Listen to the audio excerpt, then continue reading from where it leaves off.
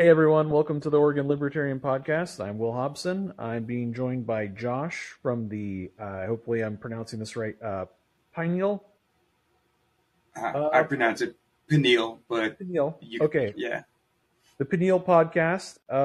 And you recently had on Glenn Greenwald, I hear, on your podcast. It's quite an accomplishment. Um, really quickly, can you tell me generally what you like to cover on your podcast? Well, with Glenn, I just talked about veganism and animal rights because he's a vegan and got into that actually from meeting a cow and experiencing how beautiful they are. But originally, when I first went vegan, it was around the same time that he wrote an article about Smithfield Farms in Utah, and they had 8 FBI agents on the case for these 2 pigs who were taken from a factory farm because they were going to die by some activists with direct action everywhere who went in to document the conditions. And actually, that was like 6 years ago. But the trial just happened, and the jury acquitted them. Smithfield trial, if anyone's curious to look into it. They asserted that they had a right to rescue because of the terrible conditions of the pigs at the factory farm. And so I know that has nothing, actually it has a lot to do with anti-war, but it's anti-violence, towards our neighbors, which includes animals, all living beings. So, that's what I talked to Glenn about. That's really interesting. I was seeing though the general description for your podcast as far as like the other episodes you cover. You're kind of Oh, yeah. I mean, I've talked to artists and activists and a guy that struggled with heroin addiction, and I'm kind of just people that I'm interested to talk to about whatever I'm interested to talk to them about. oh, that's cool. Like that's your podcast. You get to do that. There's a lot of interesting things to talk about in this world. Aren't there? Yeah. Yeah. So I wanted to bring you on. Our podcast we are kind of a little bit more focused on politics and culture and how those kind of two things intertwine. And we're obviously a part of the Libertarian Party, and our organization is helping put on with a bunch of other organizations too. We're definitely not the only one, and not to say that we are like the main one either, but that we are putting on a massive anti-war rally that is with the hopes of like uniting the people that would identify themselves as be on the left end of the political spectrum, people that would identify as being on the right. But the part that where we all agree is that we're anti-war and anti the slaughter of the innocent by the state. So in mass, which is what war is. So yeah, I wanted to like talk to some other people that are generally in support of that and kind of get their views on it. Can I ask you where you first heard about this rally? Uh, Probably on Jimmy Dore's either show or Twitter feed. I've been watching him for a number of years. I actually got to interview him like 3 weeks ago too, and that was pretty cool. But he's involved, and I follow a bunch of anti-war activists. And what I found to be cool about what's going on here, the vast array of different people and personalities from many different areas of the political spectrum that are all coming together to to say that war is wrong and we shouldn't be supporting it, and speak forcefully for that, regardless of the other disagreements that they may have with each other, which is something that Americans did back in the 60s when a lot of them were turned on by acid and the peace movement. But it really hasn't happened in a long time in America that people have like gotten up with their neighbors who they disagree with and say, I don't care what we disagree about, war is wrong and we shouldn't be fighting it. Yeah, I agree, of course. I definitely, you said something. You said bubbles, and it just kind of occurred to me that there's definitely a bubble I kind of got into years ago, which was like the libertarian anti-war bubble. After kind of wandering in the political wastes away from the anti-war Democrats. It's even funny saying those two words together now, but the Democratic Party was pretending to be anti-war during the Bush years, and then did a complete 180 and went radio silent on the issue. Um, After the election of Obama, getting just shivved in the back as someone who really cared about being anti-war. And I kind of wandered to different content creators and different books and different personalities, and I kind of found my way into the libertarian anti-war bubble.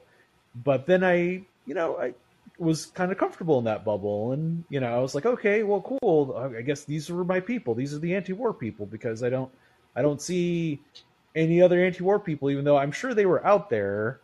I was comfortable in the bubble. I finally found what I guess I had found, like an oasis of people that thought pretty much like me, or at least had the things that I had that were really important on my political hierarchy of needs were being satisfied enough. And I kind of I took on some of the those I guess some of the values of that group, because I was like, well, like I'll read what you have to say, and hey, I'm convinced this is nice. And I think that maybe why I feel like the anti-war movement, like a lot of people probably didn't get stopped being anti-war. They just, they probably, that were a decent number of people that probably did. But then I'm sure a lot of anti-war people found their way into different bubbles, and maybe they didn't try as hard to like reach across to other spheres of influence and try to like create this kind of collaboration and crosstalk that really seems to be happening now. How do you feel about that? What do you feel like you're like the do you feel like maybe we were too segmentized in different areas, not kind of like talking to each other? I kind of feel like that's kind of what happened to the anti-war movement. Yeah, that apathy and propaganda. Um, it's That too. yeah, I was very I apathetic for many years. right. So was I. It took a while to be woken up to these issues. I mean, I was in high school when 9/11 happened, and I was completely taken by the jingoistic propaganda that was going on back then. And it's funny that Roger Waters is now speaking at this thing, because eating mushrooms and listening to Pink Floyd certainly helped open my thinking and changing my perspectives on the world. But it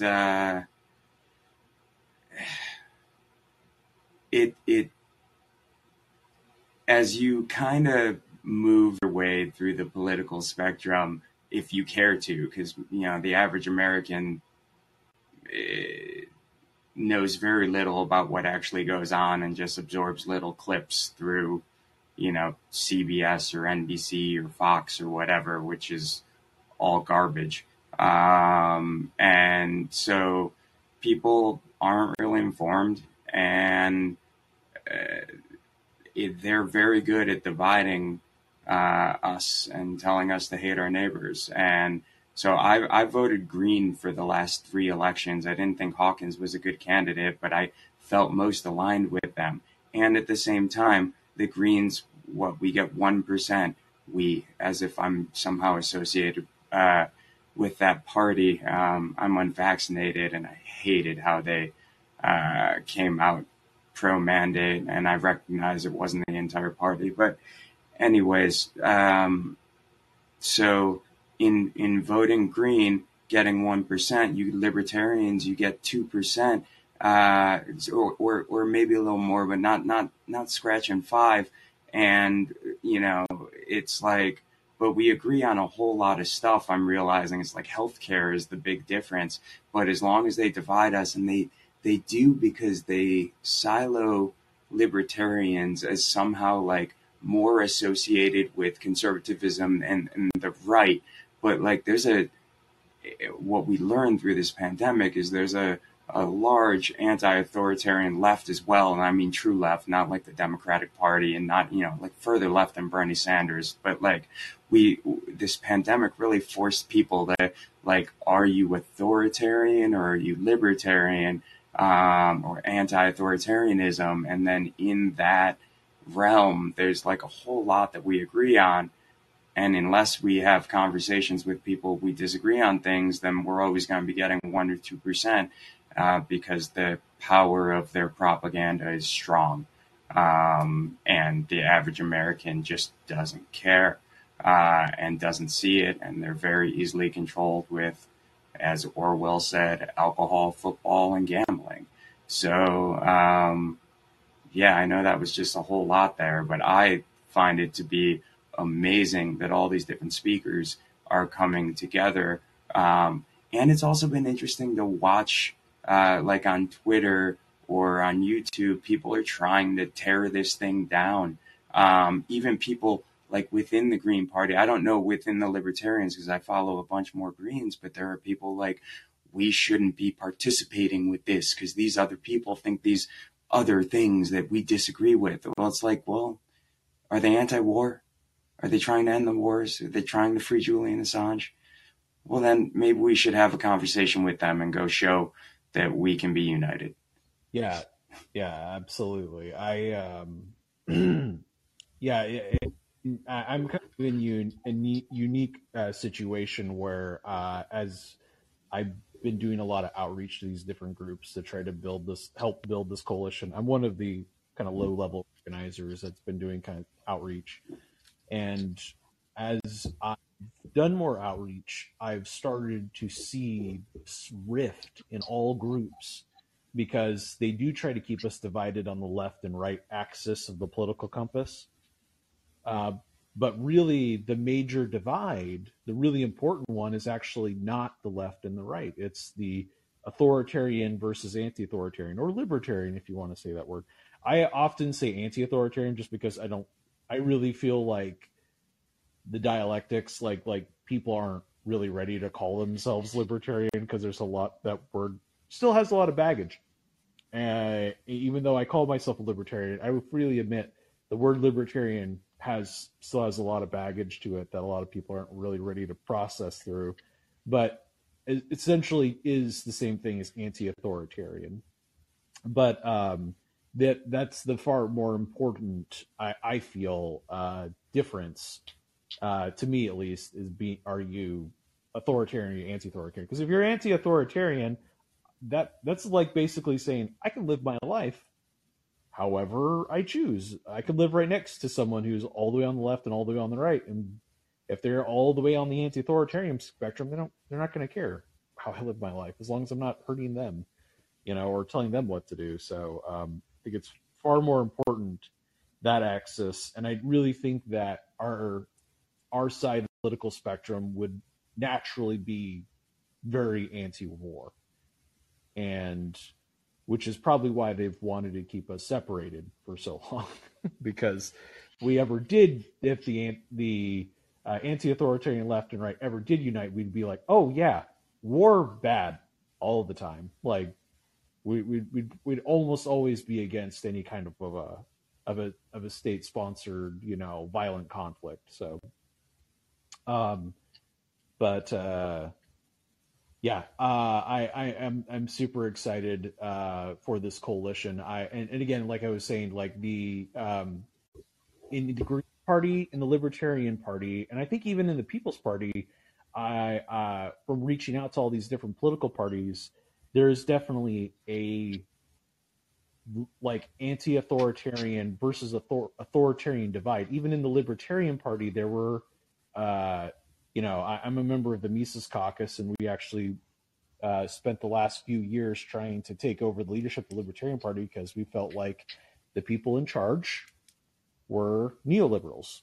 And neoliberals are far more authoritarian than the version of libertarian that the Mises Caucus is, which is, quite frankly, it's much more agorist or anarchist than the neoliberals, and they make a lot of excuses for the national security state, for you know in the Libertarian Party, there's a lot of pushback about on this rally too. They say that we're Putin apologists. We just want to be contrarian, and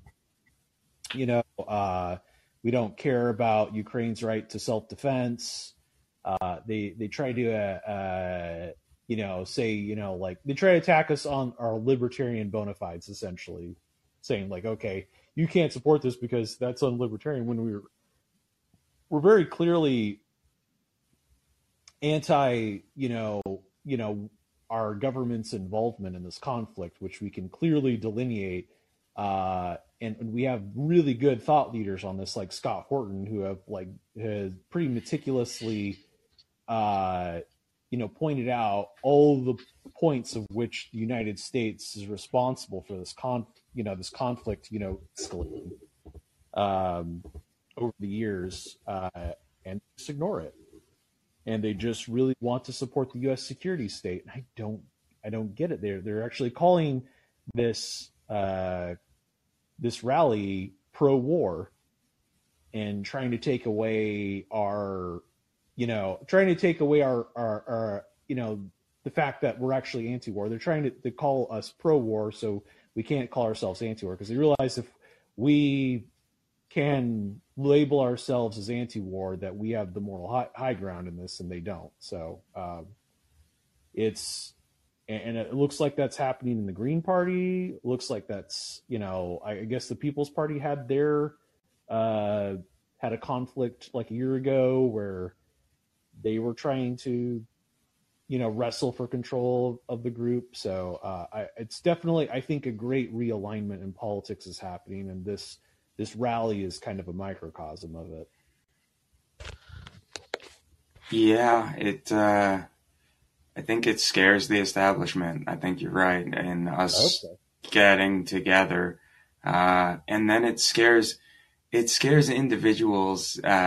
I guess when I think about it, like psychologically, those maybe within the Libertarian Party or the Green Party who, it's funny because it's not like either of those parties has any power whatsoever, but maybe the people that work within the bureaucracy of the party have raised themselves to a level of power perceived within the party because they've been there for so long and doing it so long, and now this comes around and it threatens that and it threatens them. And so it's interesting because it's the same reason there's war. It's fear that one's going to lose power, and that the other side craves power, right? It's just a power struggle, and I think we're seeing that within the people that are, because even if you disagree with some of the speakers, it's just like, shut the F up. I don't know if I'm allowed to swear on your podcast, but just like, maybe just let them have an anti-war freaking rally for once. It's like, maybe now is not the best time to be calling it out, but to each their own. They're allowed to do that. It's just like when people are finally getting together, maybe support them in doing so. Just my take. No, yeah. I was listening to the Twitter handle Unholy Rome, and he's from Revolutionary Blackout Network. Yeah, and I don't know him very well. I've seen his tweets before, and I think I listened to one or two of his videos before this, but then he just released a video on his take on the anti-war rally, and I felt like it was the best good faith, like, I'm not with you guys, but also like here's a really honest assessment of the situation, where he was like, what are we doing? Like if you don't like this, instead of spending all this time tearing it down, why don't you build up your own thing and make that successful? And uh, and I was like, oh yeah, I really appreciate that. And it's like, man, I would have invited you to the rally. Like, this is great. Like, yeah, you're a communist. I'm not a communist. I'm pretty against the concept of communism, but I understand why you feel the way you do. Like, I have enough empathy and enough introspection that I can be like, okay, I can understand why someone came to how someone could come to these beliefs that you have. And I really appreciate the fact that you're anti-war, and we've actually been talking about the organizers for this rally that's saying like, hey, if there's a rally that's focusing on being anti-war, besides ours, we should support it. We should try to be, the you know we should try to lead by example, saying like, hey, we're going to support major efforts to stop war, even if we don't agree with everyone there. Like, we should try to, be good examples of that, um, of how to, carry out our continued activism. Not try to tear people down, try to build people up.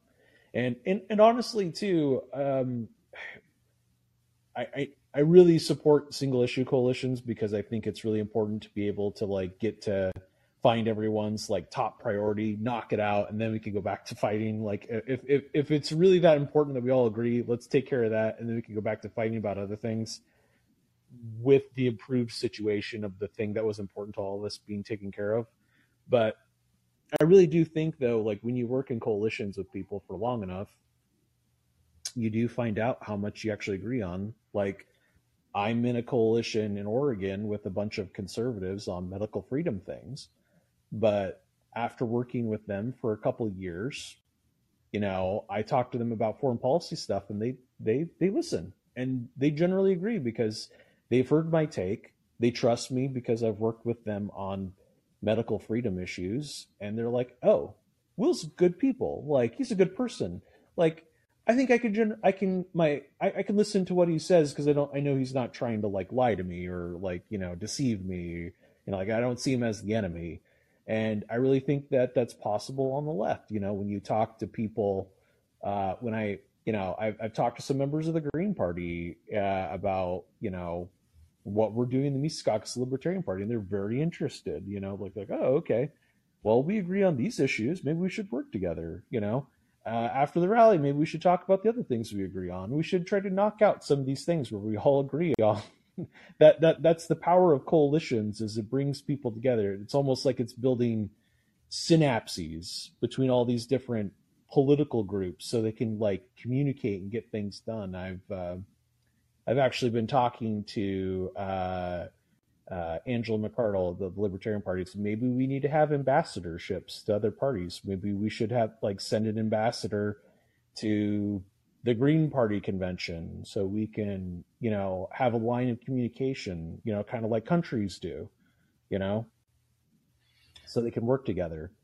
I would really love it if that's, we all lowered the political temperature and started, wandering outside of our bubbles every once in a while.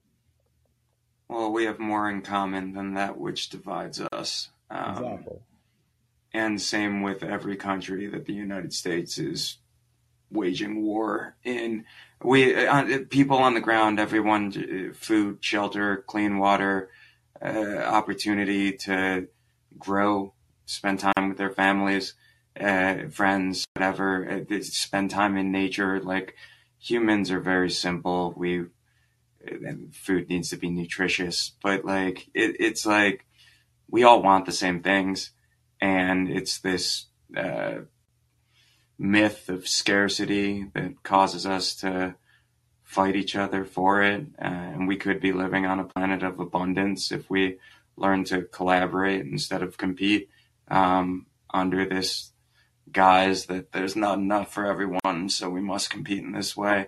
But yeah, until we start talking with people who disagree with us on many issues, we're never going, like, we're not strong enough separated, and they know that, and it requires our unity. And then when we can get together, even on a single issue, it does help build that bridge. But then, like, there's always more people than there are government and there are in the police state. And ultimately, if we would just get out into the streets together, like everyone, then we create change. But we haven't been out in the streets. I was down in Chile right before the pandemic started, and they had massive protests in every single city I was in, and they're rewriting the Constitution in Chile, and I'm not sure where it is at this point, but it's only when people get out into the. I talked to a guy there. He's like, they raised the price of water to too high.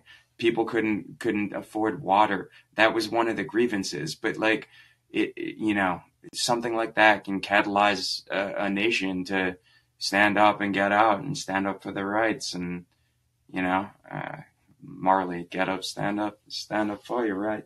No, it's just like, I appreciate you for inviting me on to have this conversation. And the more you can see your neighbor is not different than you, every time they tell us to hate our neighbor for thinking differently, the more these conversations happen. And then people are willing to hear why we shouldn't be funding the military and police state that controls everyone and everything under surveillance and fear. So, yes, there's a lot of what I agree with in that. But I will be honest. You said a couple things just now that I would definitely disagree with. But the thing about this is that I can tell you're coming to your arguments in good faith.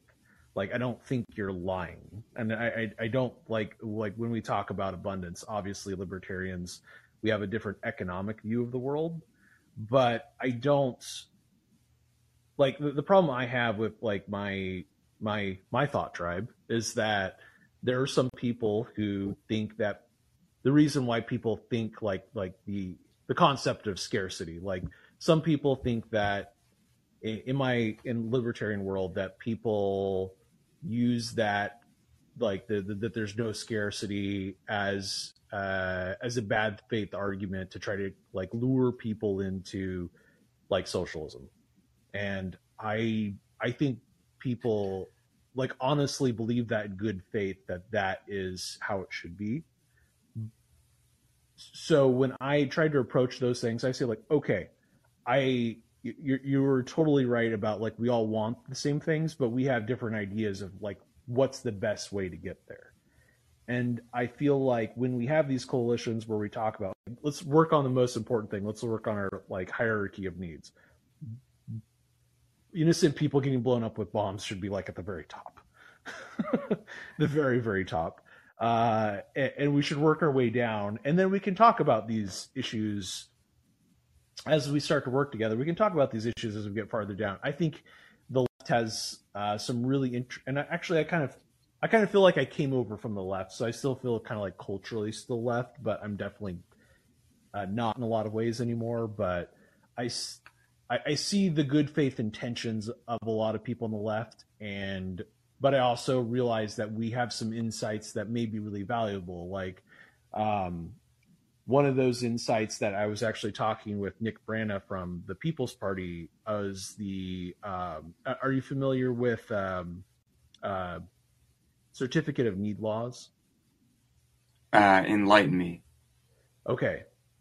So this is something I would really like to teach people on the left about, which is that there are these laws that are in place that actually limit the number of medical facilities in a certain geographical area, like a city or a state, that say that we have to limit the number of medical facilities. So by law, so we won't waste money building them.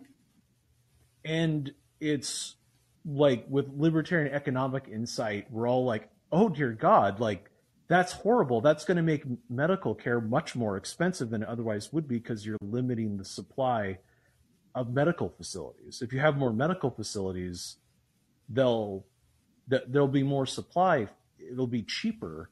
Like you should want there to be more medical facilities, but these laws that are in place that actually like create artificial scarcity of a service.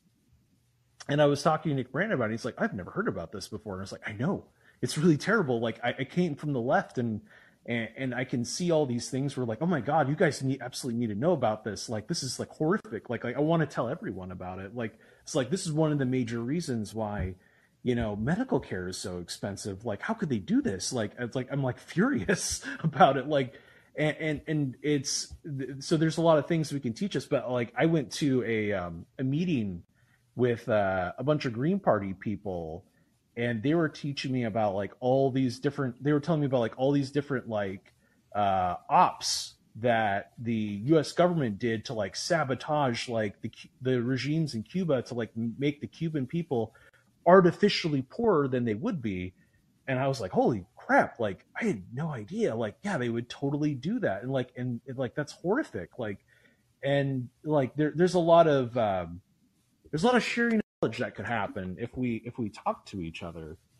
And I'm really looking forward to these coalitions building and where we can have this kind of like this like sharing of knowledge and minds and like start to like think a little bit harder about like who exactly is our enemy in all of this. Well, it's the state. Yeah, that's kind of what it comes down to. It's kind of boiling down. It's the state. And honestly too, it's the corporations, because they are a creation of the state and they serve the state. They're and I'm talking about obviously large corporations, not talking about like some guy who starts an LLC in his garage. I'm talking about like the big multinational ones, but and it really is the decentralization of power. Personally, I feel like is the really important one. Absolutely, the solution needs to be decentralized. Centralization always it's that struggle for power, and I believe it was James Madison who said all those of power ought to be mistrusted. All those in positions of power ought to be mistrusted. It's I never. Adam, oh, go ahead. Oh, I'm so sorry. Go ahead and say what you're going to say. Mine's a little bit more long-winded, probably. I was just going to say I never gave up my right to govern myself. That is inalienable. I am, and as such, I have the right to determine what to do with my life, regardless of what the state tells me to do. And so, yeah, people need to wake up to their power, their autonomy, their sovereignty, and then assert that. And as we all do so, we'll recognize that we take our power back, that we always had, but in apathy give up.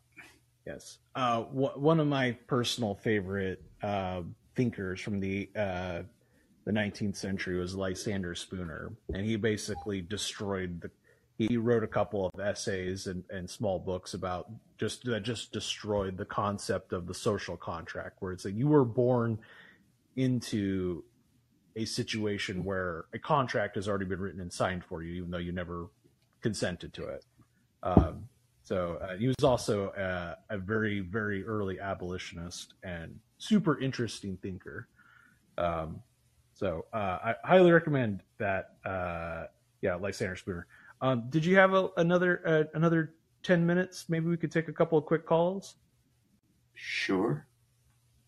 Okay, I'm gonna open it up. If anybody wants to hop in the queue and call in and ask a question, feel free. Just make it quick so we can talk about it really fast, and we can get to the next caller, or maybe there's only one or two. So, okay, we'll take Pedro. Go ahead, Pedro. Hey, can you hear me? We can hear you. Okay, I just wanted to say that Pineal has a really cool podcast. I posted a link on the chat, and I was just browsing, and it has really interesting subjects. I can just quickly read 3 or 4 because it's really interesting for somebody who is listening. So the one is called "This is the Power of Animals." Another one is called "I'm a Mom, That's My Superpower." Another one that I like is called "A Deficit of Empathy." So this seems really interesting. So I recommend everybody to just go listen. So that's one thing I wanted to say. Another thing on the subject matter. So I promised myself not to talk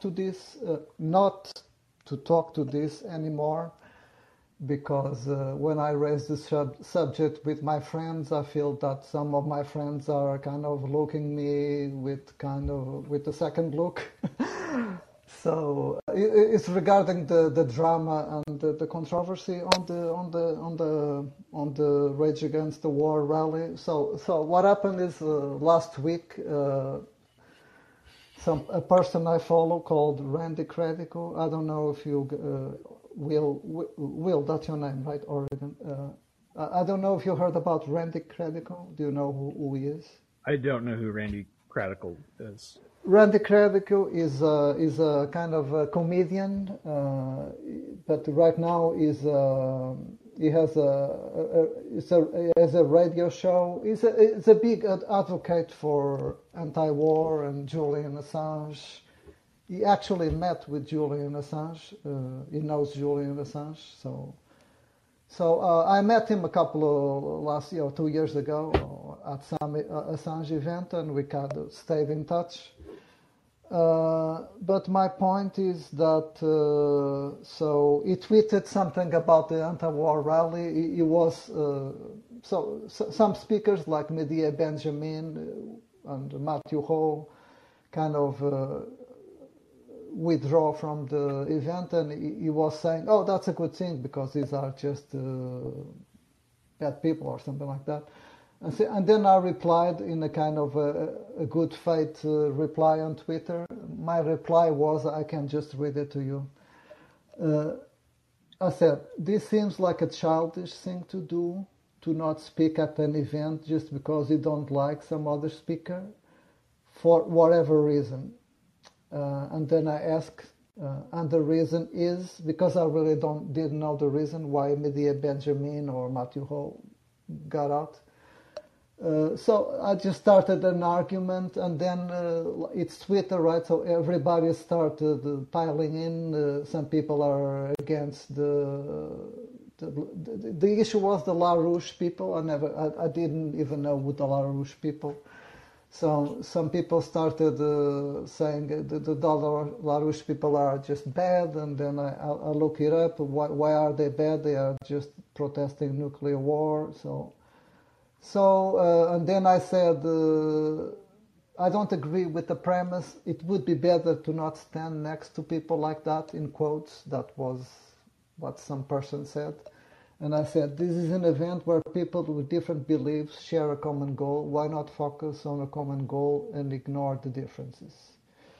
So, yeah, then I promised not to talk about this anymore, but since you are talking about it, here I am again.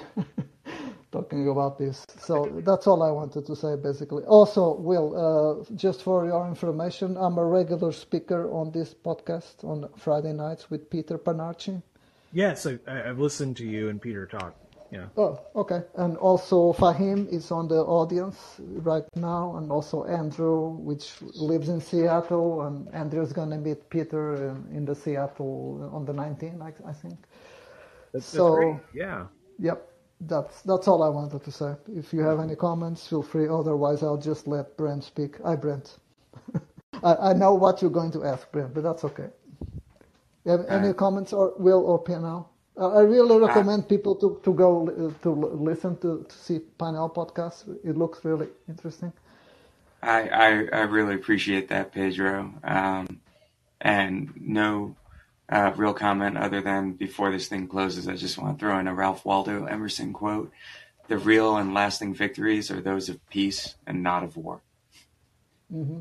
Are you by any chance familiar with Marianne Williamson platform? Because that empathy podcast you show, it looks very much like Marianne Williamson. Yeah, she's actually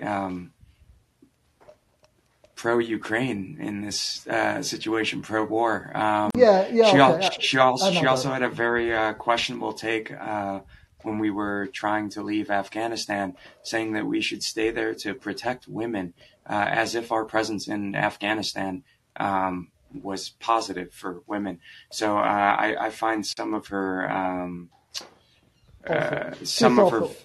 views to be problematic, but she does speak to love.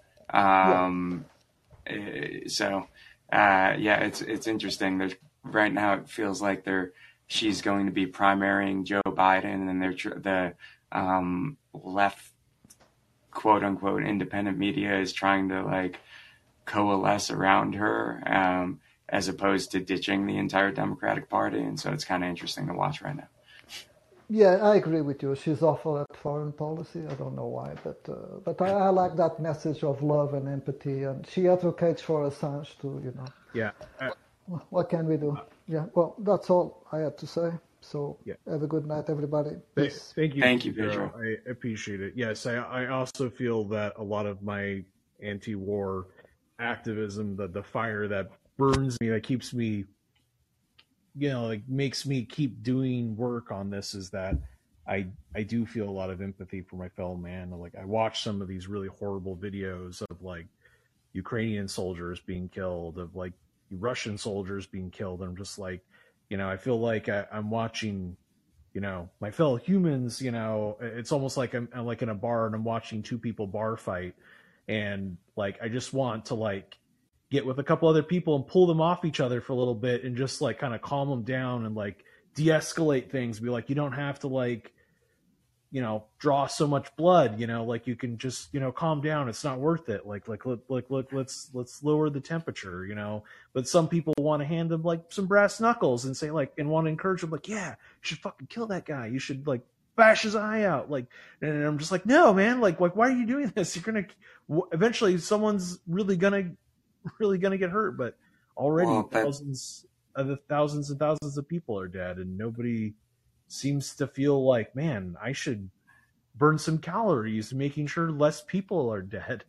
So, well, it's interesting. That's how I went vegan, is watching hours and hours of slaughterhouse footage and the way we treat animals.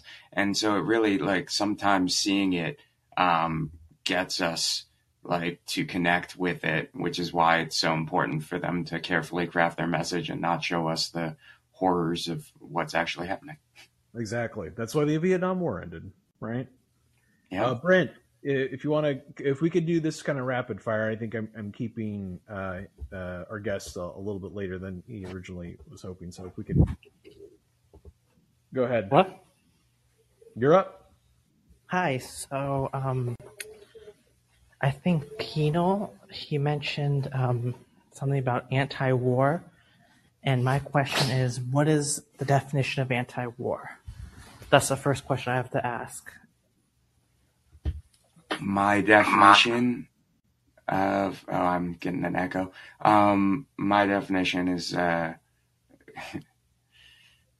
So, anti-war, anti-violence is choosing not to participate. When there is an engagement, it's being the one to stand down. It is not engaging. And so being anti-war in the United States would be closing our, what do we have, 800 military bases around the world, and severely slashing our budget and getting rid of many aspects of the police state that has built itself up, because that, like, literally the entire purpose is to engage in violence and sell weapons. And so Einstein said peace can not be kept by force. It can only be achieved through understanding. And so as long as we continue funding and engaging because we think we are right and have the right to, the war will continue. And so it is only in calling for peace, calling not to participate, and calling out, every way in which we're terrorizing the world. We are the world's terrorists. And every way in which we're doing so and stopping it, that is anti-war. Okay, so I think a lot of people in different aspects of social media, whether it's Colin or Twitter, they're criticizing this rally not because of the anti-war message itself, which I believe in. I believe the United States has invaded multiple Middle Eastern countries without justification, and they've never been held accountable, and they continue to pump billions into Ukraine while people are here in America are starving. So that message I agree with. But when you claim such a moral position, I think it is fair to not to nitpick people's, like, if they're involved in, like, they say inappropriate things about different social issues. That shouldn't be relevant to the anti-war rally. But what is relevant is people's positions on the same war that they're talking about. Like, people like, I look down the list. One of the speakers, Jackson Hinkle, specifically is pro-Russian invasion. And if you're going to have an anti-war rally, you should have a consistent anti-war message. And the inappropriate military-industrial complex of the United States, that criticism should also apply to Russia and any other country worldwide. And I know Oregon, he spoke about this in another Colin, and he said something along the lines of, if someone says a pro-war message, it's actually a good thing to have people boo. Yes. My pushback to that is, if we can look at different social issues that we have, let's say reparations for Black African Americans here in the United States. If there was a speaker who supported an issue, a specific reparations movement, yet on his or her YouTube channel is pushing for segregation in the Black community, should that person be allowed to speak at a reparations rally? How about an environmental rally where you're pushing for the Green New Deal or reducing CO2 emissions, where it's driving electric cars or something like that? If this person is pushing for, I don't know, is funded by a fossil fuel lobbyist, or push for, I don't know, Hummers that use a lot of gas because they're being funded by the maker of Hummer, should that person be allowed to speak? I mean, we can go down the list. And Sure. I would say that, to my knowledge, everyone agreed to the list of demands that's listed on the RageAgainstTheWar.com. And that's good enough for me. Caitlin Johnstone on Twitter, I don't know if you guys follow her, but she has a tweet. Leftists should never attend a large anti-war rally that isn't populated exclusively by leftists. Instead, they should wait until there's a large anti-war rally that only leftists are speaking at, and keep on waiting, and just keep on waiting until we all die in a nuclear holocaust. And so I don't think it's so much about parsing the individual differences that you have with any single speaker. more just the fact that it is an anti-war rally, that you may disagree with some of the people on certain issues. But we're talking about, we're not talking about a separate, like Jackson Hinkle in particular, for example, has said many things Brent, that can you just keep it to like the next 30 seconds, just because I want to try to really quickly take the next two callers. 30-second rebuttal. I'm sorry. Okay, so yeah, I guess we have to disagree that you guys feel that as long as they support the specific demands, that's okay. But I feel like if you want to get other people to your movement, they're going to be turned off by basically the hypocritical approach when it comes to your speakers. So I guess we'll end on that. So That thank you. is a fair criticism. That is definitely a risk. I think it's mitigated by the crowd showing its vocal disreport, but we'll see. I'm not a perfect human. Like I will make mistakes, and I am trying, and we are all trying to bring together something that's really never quite been done, at least in the last few decades before. And we're all doing it for the first time. So if we do make mistakes, we'll have to learn from these. But the vast majority of organizers of this rally, I think, are going to go this direction. But maybe we're wrong, but we'll find out. But thank you. I appreciate the good faith criticism, Brent.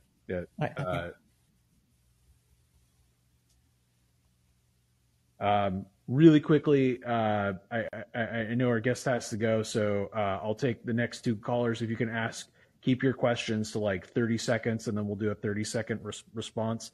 That would be great. I want to try to keep this under an hour. So go ahead, Derek. Yo, Brent, I think it's Peniel, by the way. I'm not sure how you pronounced it. Penal or Peniel, something like that. Anyway, Peniel. Yeah, Emerson quotes. I love it. Have you read his essays? I've read a fair amount of his work. I'm a fan of him and Longfellow, and I had a poet on my podcast once, Dr. Kaman Kojuri, who has a lot of anti-war poetry as well, and love. She's written a couple books, so I love poetry. Yeah. Okay, cool. So you didn't grab drinks with Jimmy after this interview? No, man. It was over Zoom. He smoked some pot at the beginning, and I was a little high, but there was no, he is a pothead comedian. And, yeah, fair enough. And I'm imagine in Oregon. Interviews to be in person. That's all. My bad. No. I wish, man. Only Rogan can command that. You have to show up for his stuff. Right. All right. So, Oregon, you're the libertarian and member of the Mises Caucus? Yes. And Peniel, you're the leftist who's far left of the Democrats and habitually votes Green Party? If you want to label me as such, yeah. Yeah. That just to cut to the gist. Okay, so you guys are both anti-war. It's fair to say. Yeah. Yes. Yeah. Please make the question quick. So. All right, I'll try. Okay, so you can work together on anti-war. Are there any other issues that you would prioritize that you think you could work together on as well? Thank you for the question, Derek. Yes, I'm going to move you from the speaker queue because I feel like that was your main question. Yes, I do think there are probably some other things that the anti-authoritarian left and the anti-authoritarian right and the centrist anti-authoritarians can work on. I did feel like I heard that, like medical freedom is one. Definitely with the past year with COVID, I'm definitely anti-lockdown, as I feel like a lot of people in the Jimmy Dore left are. Anti-police violence, like I want to end qualified immunity, no-knock raids, civil asset forfeiture, police unions. Would you say those are some? I would agree on every one of those, yeah. Yeah. Yeah, so I think there's other things like so after we work in coalitions on this one issue, we could go our separate ways, or we could see like, hey, there's a couple more things we can work on together. I'd be down with that. So, um, yeah, Brady, just because you were really patient, I'm gonna let you speak, but you got like 30 seconds to ask the question, then I'm gonna try to let our guest get out of here. Go ahead. No problem at all. Much appreciated for sticking around, guys. Pineal, shouts out. I sent you a link in your DMs. And hopefully we can just end this debate once and for all tonight by saying that if I disagree with someone at one of these rallies, I'm going to march right up to them in their face with a camera in my hand, and I'm going to counter their whole philosophy publicly in front of everyone. I'm going to use it as an opportunity to defeat their idiot speech with better speech. Simple as that. That's the liberal stance on it. And if that's not your stance on how to deal with a situation like this, you're a synthetic liberal. You're not a real liberal. Bottom line, that's all there is to it. And so all the synthetic liberals can step to their side, have their own party. That's fine. They don't want to participate in any real work anyway.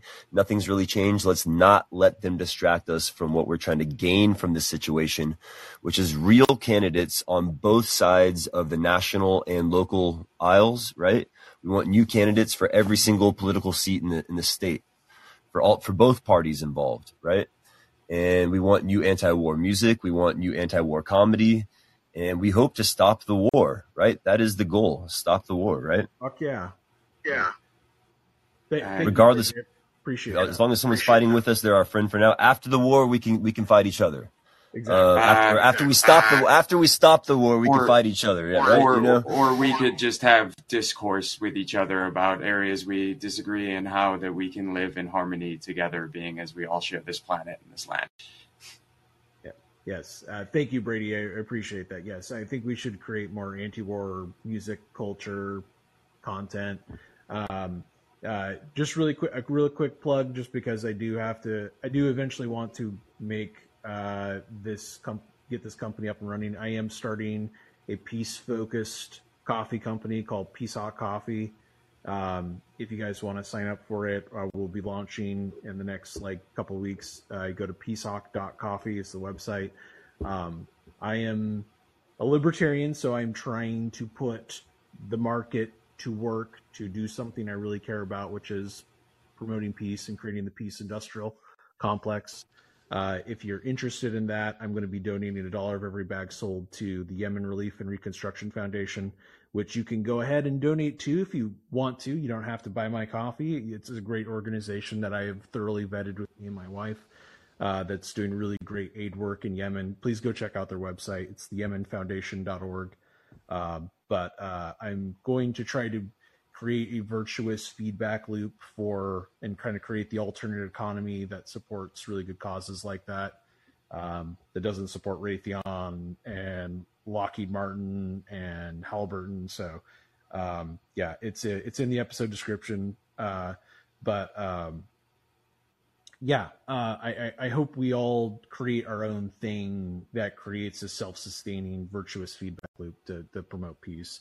And I'm really looking forward to this rally. I'm going to be bringing a bunch of anti-war children's books, and I'm going to be bringing some flyers for the Yemen Foundation to pass out at the rally. I think a lot of people are going to be trying to do a lot of really interesting things, and I really hope that this rally builds a lot of goodwill and, yeah, it just kind of builds the synapses of the anti-war movement. So we're communicating with each other. We know who we are, and we're starting to work outside of our little bubbles and coalition, because I think there's a really great future between our different groups if we work together. So, is there anything else you wanted to say? Fuck the state, and I appreciate you for having me, Will. Yeah, fuck the empire. Yeah, man. All right. Well, and I think we also said that you're very kind to come onto my podcast. I can also come onto your podcast next week and give kind of the debrief on how the rally went and what happened. If you're interested. Yeah, that'd be great. Cool. All right. Well, again, thank you so much for coming on, and thank you for listeners. Where can people go to hear your podcast again? Oh, it's available on Apple, Spotify, and Google, and pinealpodcast.com. And if you do listen, thanks for listening. And either way, Will, I really appreciate everything you're doing. So thanks, man. Indeed. Same. Everyone have a good night. Cheers.